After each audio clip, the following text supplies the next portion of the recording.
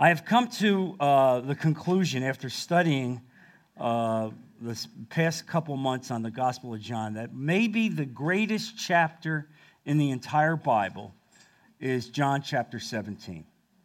It may be the greatest chapter in the entire Bible. I used to think that Romans chapter 8 was the greatest chapter in the Bible, and Romans 8 is one of the clearly greatest chapter in the Bible. But here in chapter 17, we see Jesus effectively dialoguing with the Father. We see that, and we see him praying for us and speaking out for us. And so the things that we hear directly from the mouth of Jesus are divine pronouncements.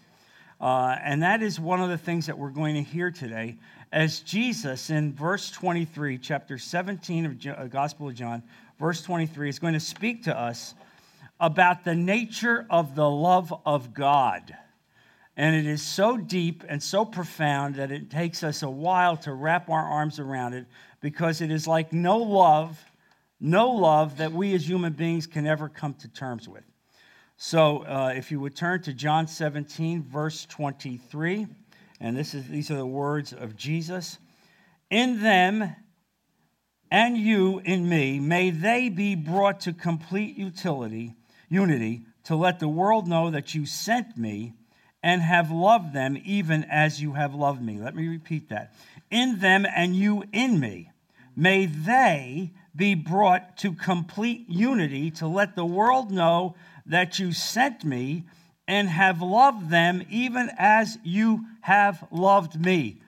Jesus is saying that God loves us in the same way and in the same capacity as God loves Jesus.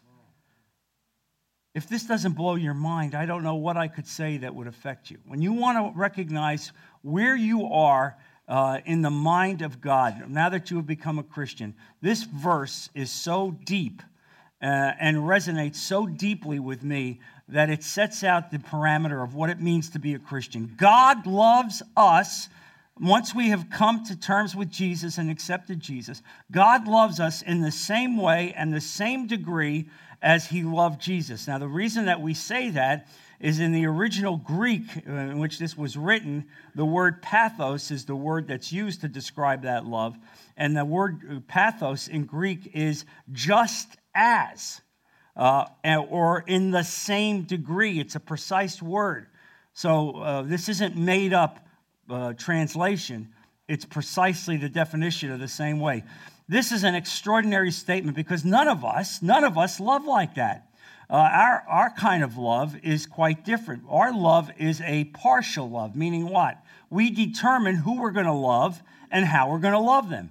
All right? It may be you love your wife one way. You may love your mother and father another way. You may love your children another way. You may love some people in the church, and you may not love some people in the church.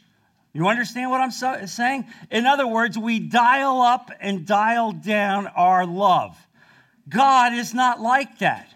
God's love is perfection, meaning when God loves, his love is so absolutely infinite and eternal that he loves only one way. And we find it very difficult to understand this. And this is why in this world that you see marriages fail. Because even though marriages begin with a certain kind of love, the love is not a perfect love. All right? It is not a perfect love. It's a love that wanes based on how people treat you. You understand? And yet God loves us perfectly, infinitely, eternally. And this is going to be one of the most important things that we've ever learned as we understand why God loves us and where we sit. It's going to help you live your life each day as a Christian. It's going to help you understand how to come to terms with some of the ups and downs and the vicissitudes of life, because above all else, you're going to remember that God loves you eternally, that will never change, that he has no preference, that he loves you in the same way that he loves Jesus. In the same way, John? Yes. In the same way, in the same infinite way, in the same eternal way.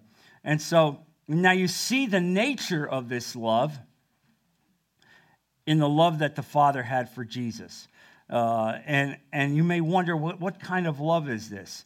Well, the first answer to that question is that this attribute is that this love is infinite. What does that mean? It means God is infinite. He has no borders. And just as he has no borders, his love is infinite. It is contained forever. That means that there are no limits on God's love, whereas our love has all kinds of limits. Our love stops basically when other people don't love us or don't treat us well or say ugly things about us. And all of a sudden, maybe what you thought was love is not really love. But you see, with God, even as we sin, even as we go outside his will, he still continues to love. It is one of the great attributes of God.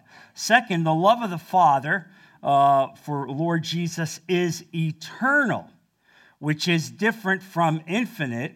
An infinite love is one that has no limits, but an eternal love is a love without end.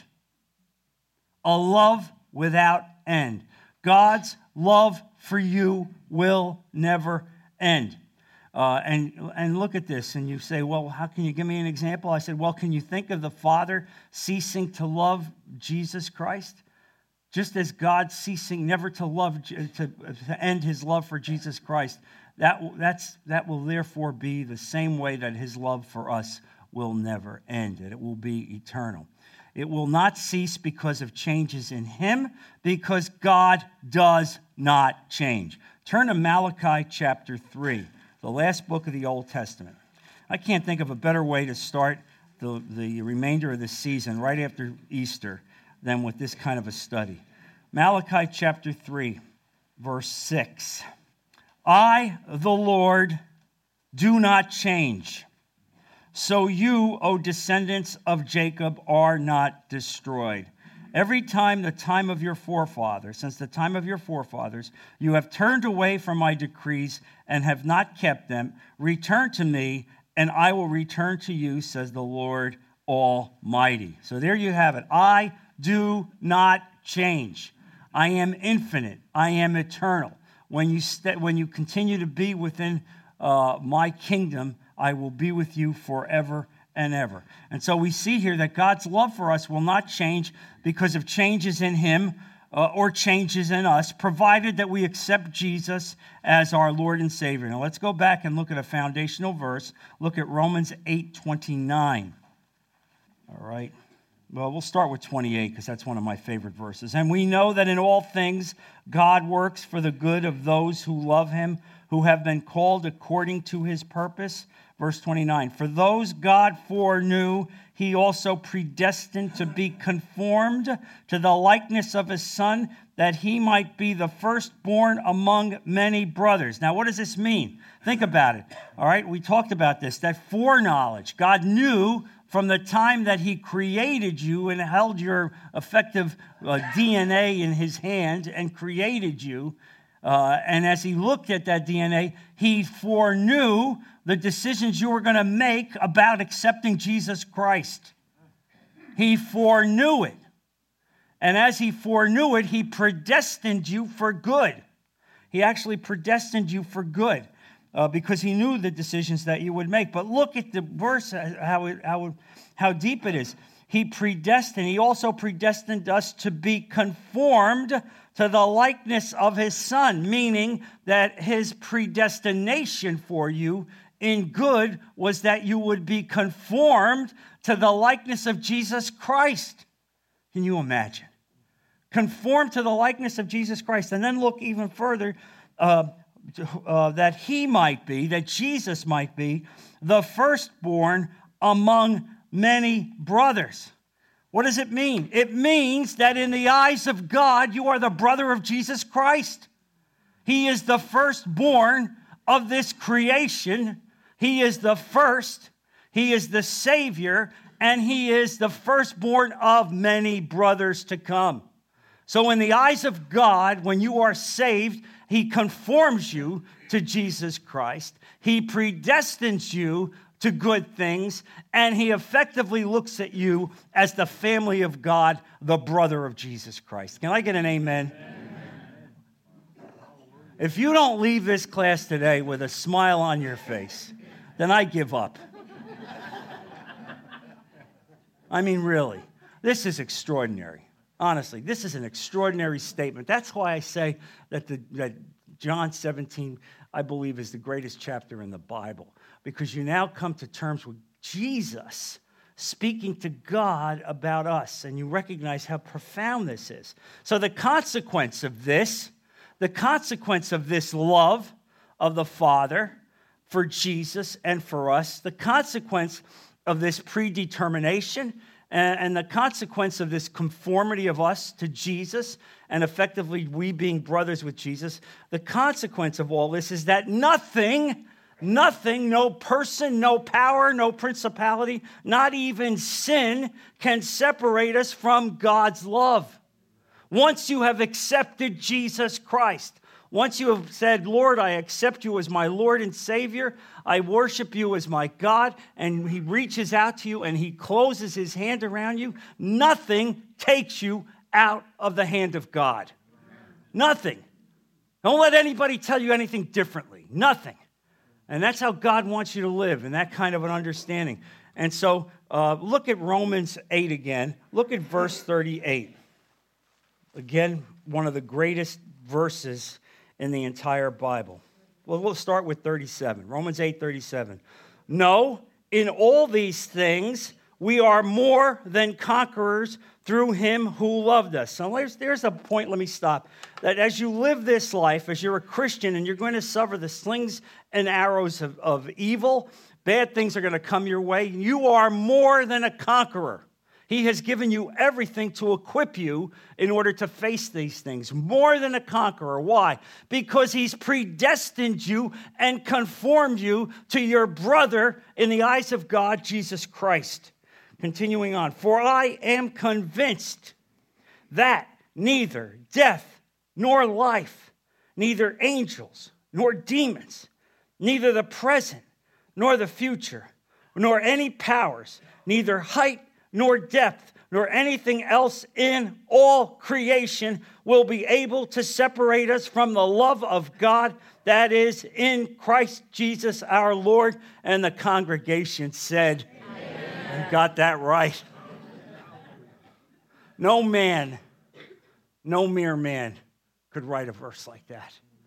That is the Holy Spirit writing exactly how God feels about us. That's the consequence of what this all is about. That is the deepness, the depth of the character of love. And so the third characteristic of the love of God, the Father, for Jesus Christ is perfection. It is a perfect love. And consequently, his love for us is perfect as well. Now, we do not love perfectly. Impossible. We're human beings. We can't have that kind of love. That's why marriages break up, because we don't have that perfect kind of love. Friendships dissolve. Children rebel against parental authority. All of these things that take place when you think you love people, when you think you're exhibiting love, that love can never be perfect. It is partial. It is imperfect. It changes based on the vicissitudes of life. And it is true that we will always not cease to love. I mean, it's the nature of humanity. It is rather that we do not love well. We can't love well. We can't love like God. And so it's important to understand this. Our love is often self-centered and is inconsistent. What do I mean by that? I mean very simply this. You tend to love people that love you back. You like people in the way that they like you. You look at people the way they treat you, and you then choose to love them back or like them back, whatever word you're going to use, in the reciprocal way in which you're being treated. God's not like that. It's a whole different kind of love.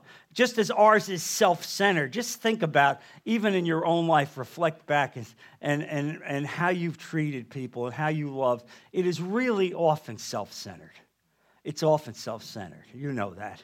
You may not admit it, but it is. This is not the nature of God's love for us. He loves perfectly, infinitely, eternally, with consistency. He has only our best at heart. That's why when you read Romans 8:28, for we know that all things work together for good to them that love the Lord and are called according to his purpose. That's why you understand that verse to be true. Because no matter what you go through, you have to remember that he loves you perfectly, eternally, infinitely, consistently, even when you're in a hospital bed and the diagnosis is not good, even when things go badly in your life, even when the stock market goes down, even when the family relationships deteriorate, when your children rebel, I want to tell you that God still loves you perfectly and infinitely. He will not change towards you. And so even as your own perception is, oh God, what is this about? What is it about is that he is determined that somehow he is making you a stronger, better Christian. I don't understand it. I don't understand it necessarily how this works through sickness. All I know is that for some of us, being in a hospital bed is a chance for us to speak about Jesus. I know that, all right? But I also know this, that you're looking at your life, you're thinking, oh, maybe I can make it to 100. Oh, yeah. 100 would be good, but somehow those last 5 years aren't quite as glorious. You know what I mean? They're not like the same 5 years as like those 30s, but you're still, oh yeah, I want to make it to 100. And here's the thing. So you make it to 100. You make it there. How much longer is eternity? And God sees, I mean, can you imagine eternity, meaning from before the world was formed to long after this world is destroyed? You're going to be with Jesus? Your life is going to be there with Jesus in a glorified body. He sees that. And he's creating you for a greater purpose. All right? Now, we don't see clearly through this, but we have to trust God that this creator who loves us so incredibly would not treat us unfairly. And so we can't be despondent because of some undesirable circumstances. Not when you know that the Creator loves you with this kind of love. That's why we look at Romans 8:28 and we understand it's the roadmap to where it is. So, is it really the case that God loves us like that? I know some of you are probably thinking this right now. Is John really right? Can we truly believe that we are loved with the same eternal, infinite, perfect love with the way God loved Jesus Christ? Well, the evidence I'd say to you is absolutely yes. And if you want it, look at John 3:16. All right? For God so loved the world. Go ahead, read it. Let's get it. That's right. Let's read it so you can never read this verse enough. All right? This is the greatest verse in the Bible. Okay? This is the greatest verse in the Bible. If you didn't have anything else in the Bible and you only knew one verse, this is it. For God so loved the world that he gave his one and only Son, that whoever believes in him should not perish, but have eternal life. How do you like that? He bankrupted heaven. That's how much he loved you. He didn't have to do this. He could have just had your memory erased. All right? I saw a phrase this last couple of weeks that said the Pope didn't believe in hell. I wanted to send him a couple of my outlines. Because according to the journalist that took that interview, he said there is no hell. Instead, your memory is erased forever. You just disappear.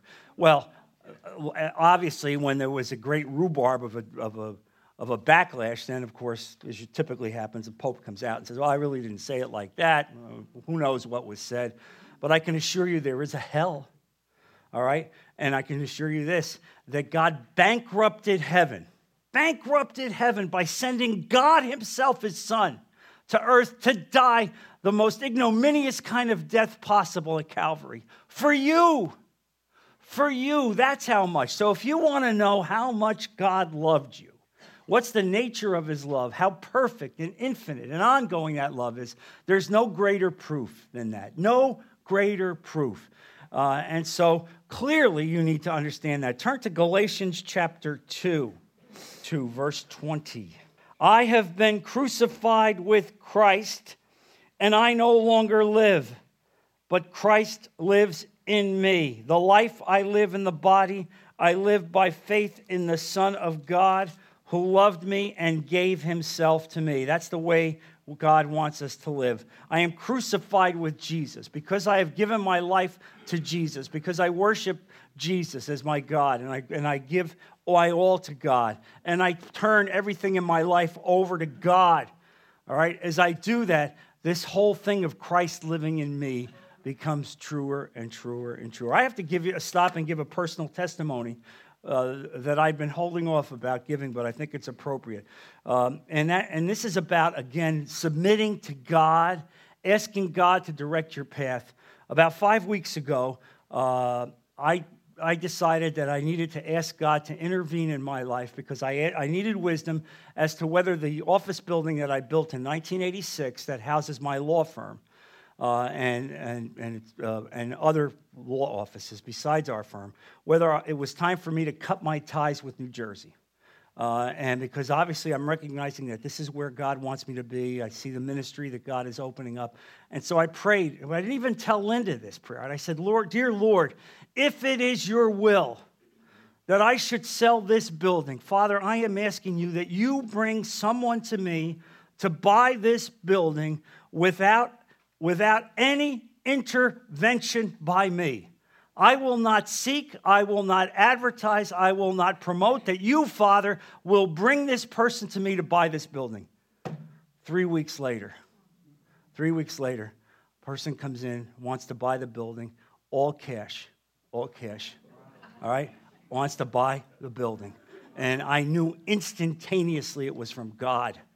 You understand what I'm saying? I'm telling you this as a testimony of how God wants you to live your life.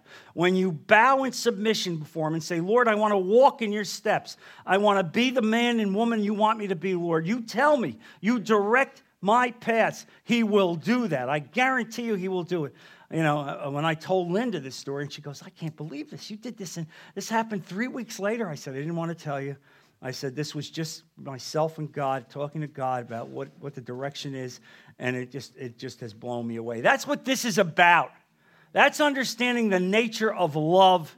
And by the way, I apologize to the real estate brokers in the group. I know you don't necessarily have the same great feeling of glory necessarily, but trust me, it'll all wind up in the same place.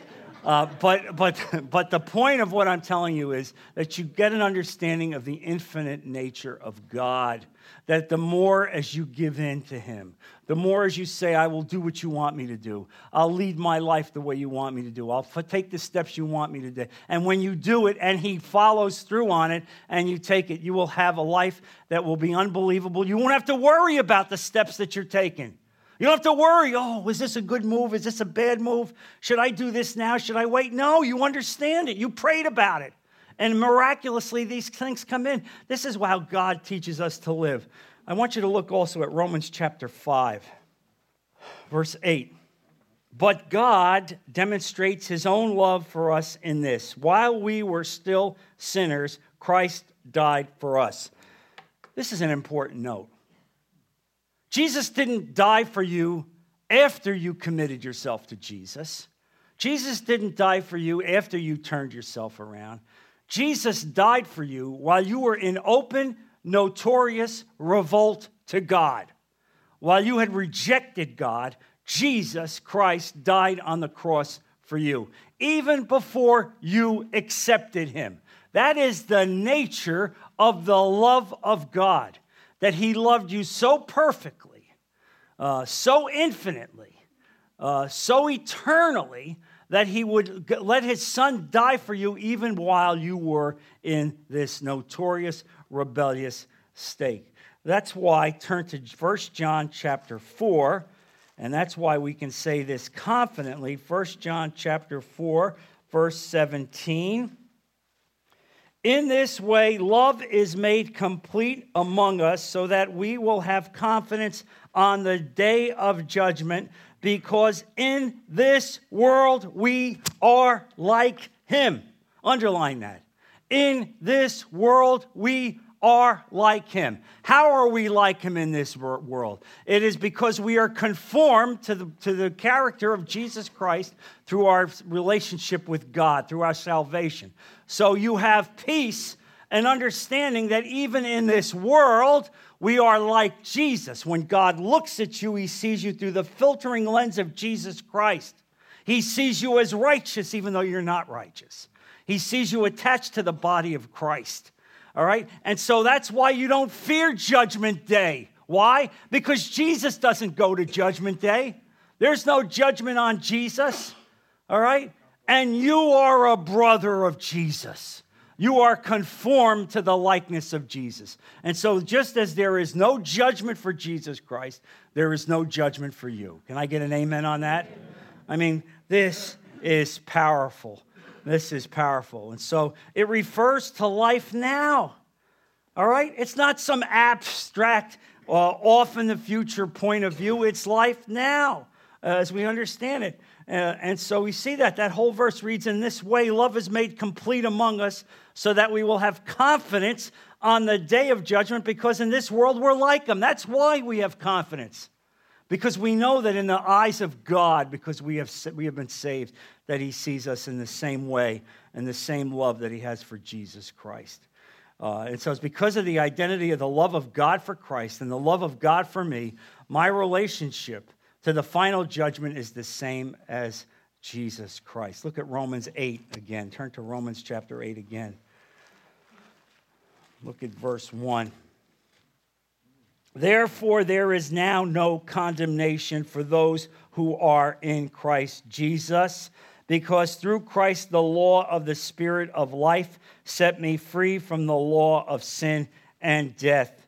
For what the law was powerless to do, and that it was weakened by the sinful nature, God did by sending his own Son in the likeness of sinful man to be a sin offering, and so he condemned sin in sinful man, in order that in the righteous requirements of the law might be fully met in us, who do not live according to the sinful nature, but according to the Spirit. There it is, folks. If you want to understand the history of man, it's right there. God gave us the law to let us know this is what's required in order to be perfect.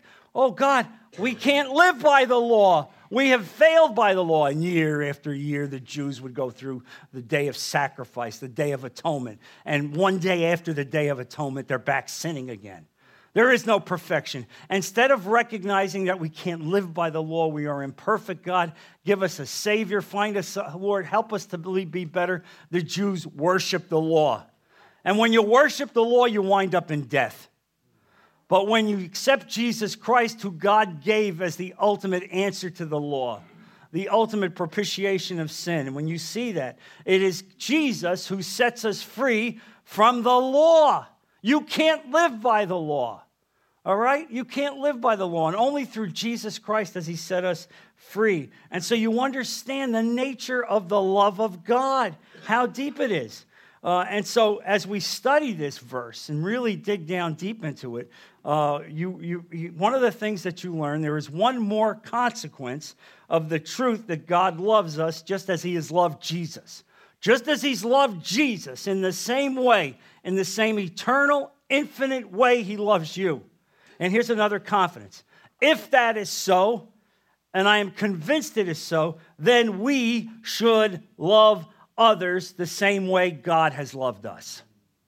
That's the nature of the message today. That's what this is about. That you have a responsibility, that God has embraced you and loved you with the same way he's loved Jesus, and now he sends you out into this world to love the lost, to love those who need God, to embrace them, to bring them into the fold, to bring them into the kingdom of God, to show them what Jesus Christ is. How? He reflects himself through you to them. That's what God wants you to do. What does this mean? It does not mean that we do not pick out who we are to love. I'll take him, I'll take her. I like him, I like her. They look like me. They speak like me. They remind me of me. These are the kind of people I want to love. You understand?